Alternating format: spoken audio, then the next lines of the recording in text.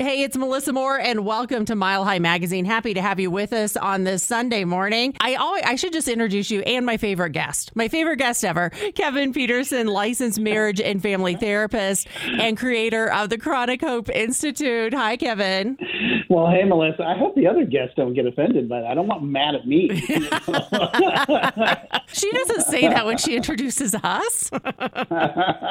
You know, one of the things I love is that every time we talk, I love our conversations. I love the learning, the growing. And I was seeing today's topic. And I was like, oh my gosh, I love talking about this. And what you just said to me off the air about trauma, what was it? It is the centerpiece of mental health. Yeah. You know, it's kind of the alpha and the omega, and it's where everything kind of comes from. And then how we respond to it is what tends to create a lot of our mental health issues. Right. So explain to me, when we talk about trauma, what are we talking about?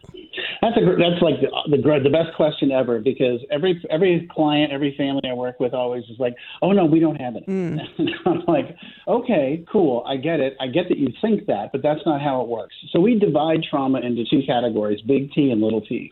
Big T is the stuff you're thinking of, war, assault, murder, robbery, physical assault, that sort of thing. That's the big T stuff. Okay. Right. And there's a very little percentage of people that actually engage in that.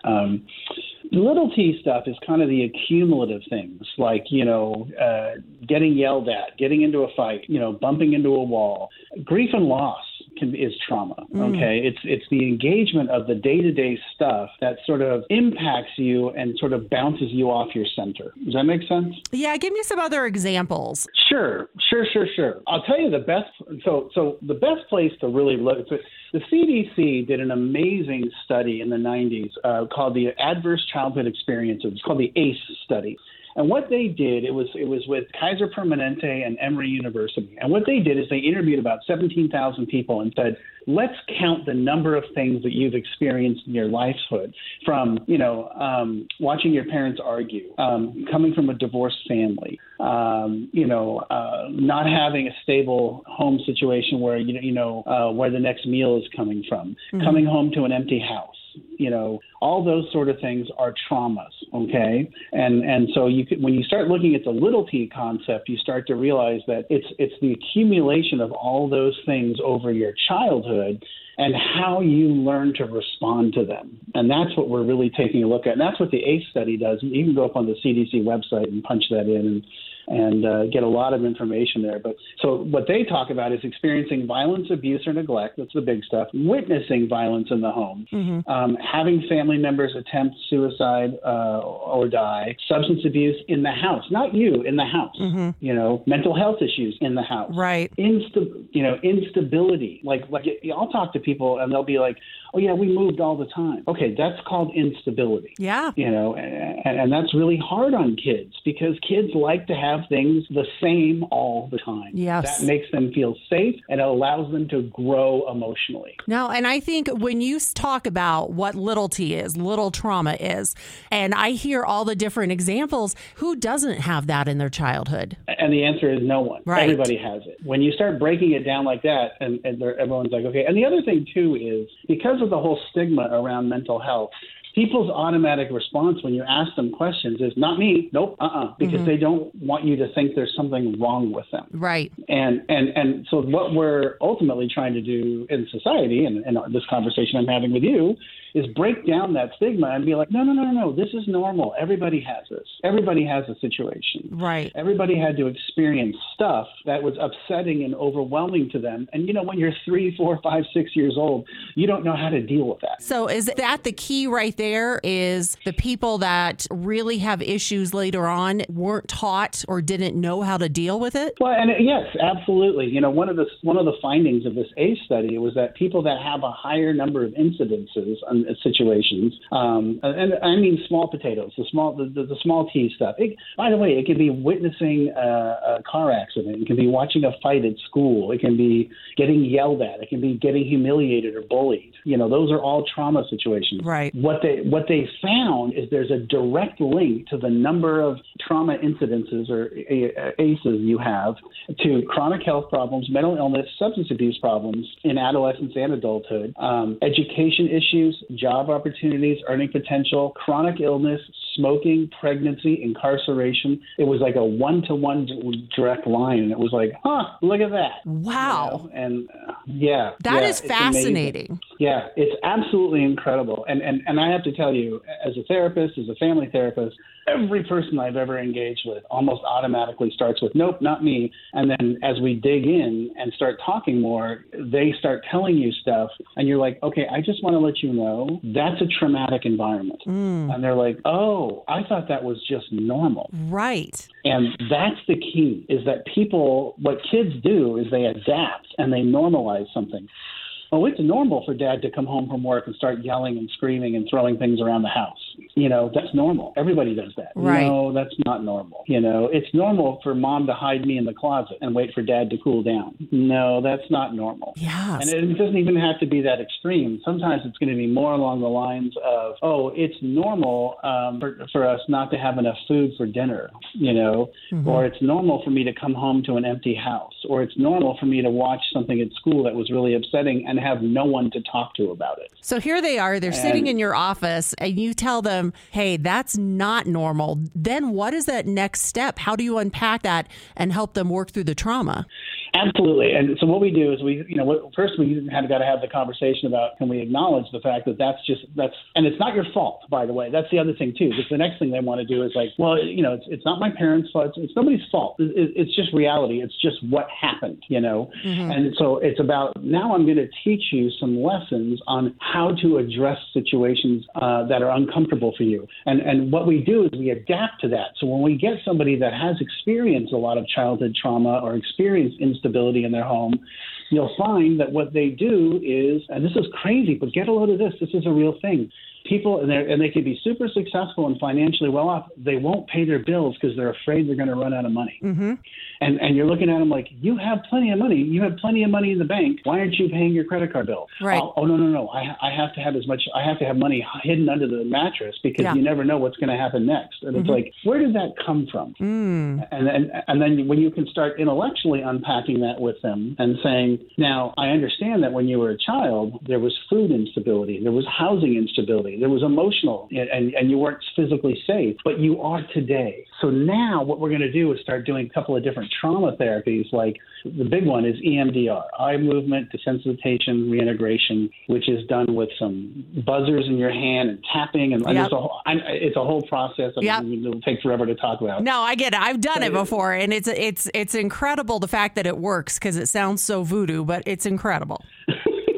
Exactly. And that was really developed like 30 years ago. Right. And that's what everybody thought. This is crazy. This is crazy talk. Right. This is voodoo. Yeah. You know, now it's an acceptable principle. Sure. You know, there's other somatic therapies. There's other rapid resolution therapies. There's all sorts of different kinds of therapies that are designed to go after calming your nervous system. Yes. So that when you start to feel unsafe and uncomfortable, you don't react. And that's what trauma therapy is in a nutshell. Right. Teaching your body and your brain not to react the way it has. Exactly. And that you're going to be okay. Yeah. That you're going to be safe. And, you know, I can tell you this all day long intellectually, but, you know, that's not going to help you when you're at home uncomfortable and feeling a little freaked out and you reach for the Costco-sized bag of kettle corn. Yeah. You know, and you empty it. Yep. You know, and you're like, I wonder why I'm putting weight on. Yeah. You know?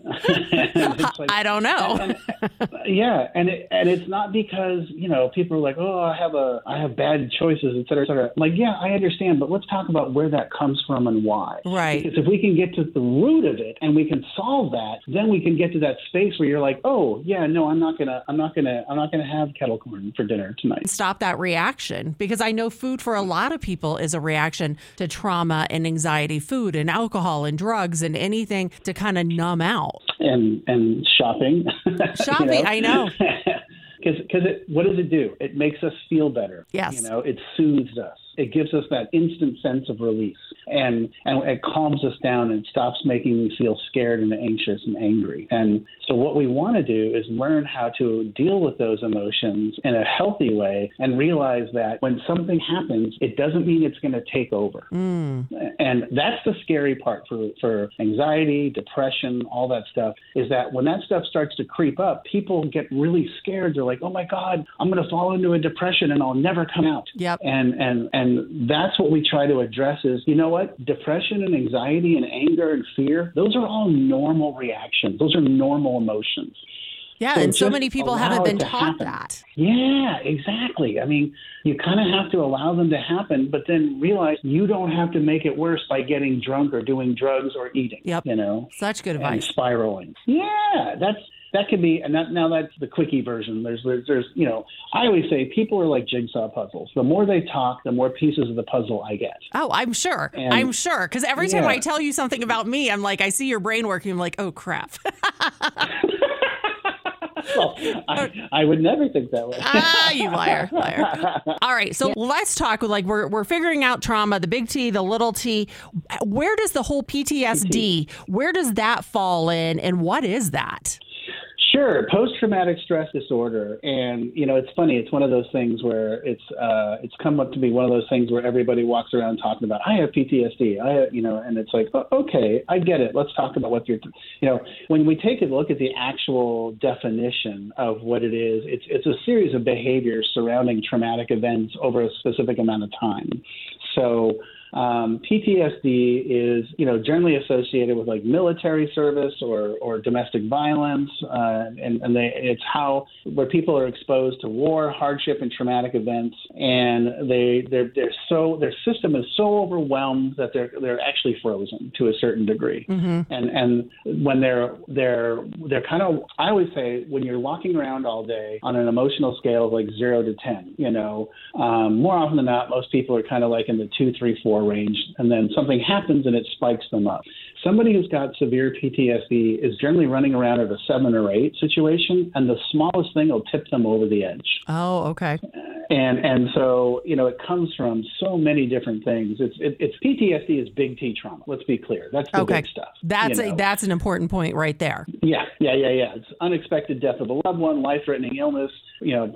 Pregnancy trauma can be a big thing. Losing children. What's really interesting, too, and this is why we can really go down the path here, fascinating studies are being done about what we call intergenerational trauma. And what we're finding is like Holocaust survivors, their grandchildren and great-grandchildren are actually genetically predisposed and born with trauma, which is utterly fascinating. And it's not something I specialize in. I've just read a couple of things, and it's just like, wow. But it really makes sense when you consider, what happened and how they lived and what was done to them, that it just sort of, it becomes part of the culture. That is really interesting. I mean, I have a massage therapist that always says to me, your issues are in your tissues, that your body literally hangs on to things. Absolutely, no questions asked. That is absolutely the truth. The body definitely holds everything, the body and the mind together. And that's what we're trying to do, right, is connect the body and the mind so that when something happens, the mind doesn't automatically race to the red line, and go into the red zone. And the body and the mind can combine and calm itself down and be like, I'm going to be okay. This is going to be an okay situation. We're going to get through this. It may be uncomfortable, but I'm going to be okay, and I'm going to get through this. And I mean, I'll tell you, back to the EMDR, it's something I do with my therapist, and it was I would have told you, I was one of the first people to tell you, I don't need this, I'm fine. And she was like, Kevin, let's take a look at the events of your life in the last couple of years. And I'm like, oh, yeah. And a lot of it's surrounding the loss of my father 2 years ago. Right. And grief and loss can create complex trauma for people because it's so overwhelming and so hard to understand. And it's just tough. Losing people is tough. And yeah, absolutely. Why would you say, as a therapist, why is it so important that we figure out our trauma and deal with it? Well, it's kind of the key to the lock. It's like when somebody comes into me and says, whether it's a couple or family or an individual, they're like, here's how I behave. Here are my situations. Here are my issues. I'm like, okay, so what you're telling me is that when you get to this space, you react like this. That reaction is a trauma response, and so what we got to do is I can teach you, it's the old joke, right? The guy walks into the doctor and says, it hurts when I raise my elbow. And the doctor's like, don't raise your elbow. Right. Right. And so I can teach you that. I can teach you alternatives to raising your elbow. But let's talk about why you raise your elbow. What is it you're trying to do? And so let's dig in there. And that's where you really got to dig into that stuff and find that space of, of, okay, so where did you learn that was a proper response to a situation? Yeah. And eventually they're like, oh, when I was a kid, blah, blah, blah, blah, blah, blah. I'm like, great, let's go there. Yeah, I love our conversations. Kevin Petersen with the Chronic Hope Institute. For folks that want to get in touch with you and want more information, what do they need to do? The best way to get a hold of me is to go to my website, chronichope.us, and we do therapy, we do coaching, we do family therapy, online, in person, whatever. And we also I have a great Instagram channel at Kevin W. Petersen with an E, where I post a whole bunch of stuff. I'll actually be posting a segment from this. I love it. I love it when I make it onto your segments. You're my favorite. Kevin, always a pleasure talking to you. Kevin Petersen with the Chronic Hope Institute. Thank you for being here. I'm Melissa Moore. Thank you for being here and hanging out on this Sunday. Go out, have a blessed day, and remember to be kind to everyone.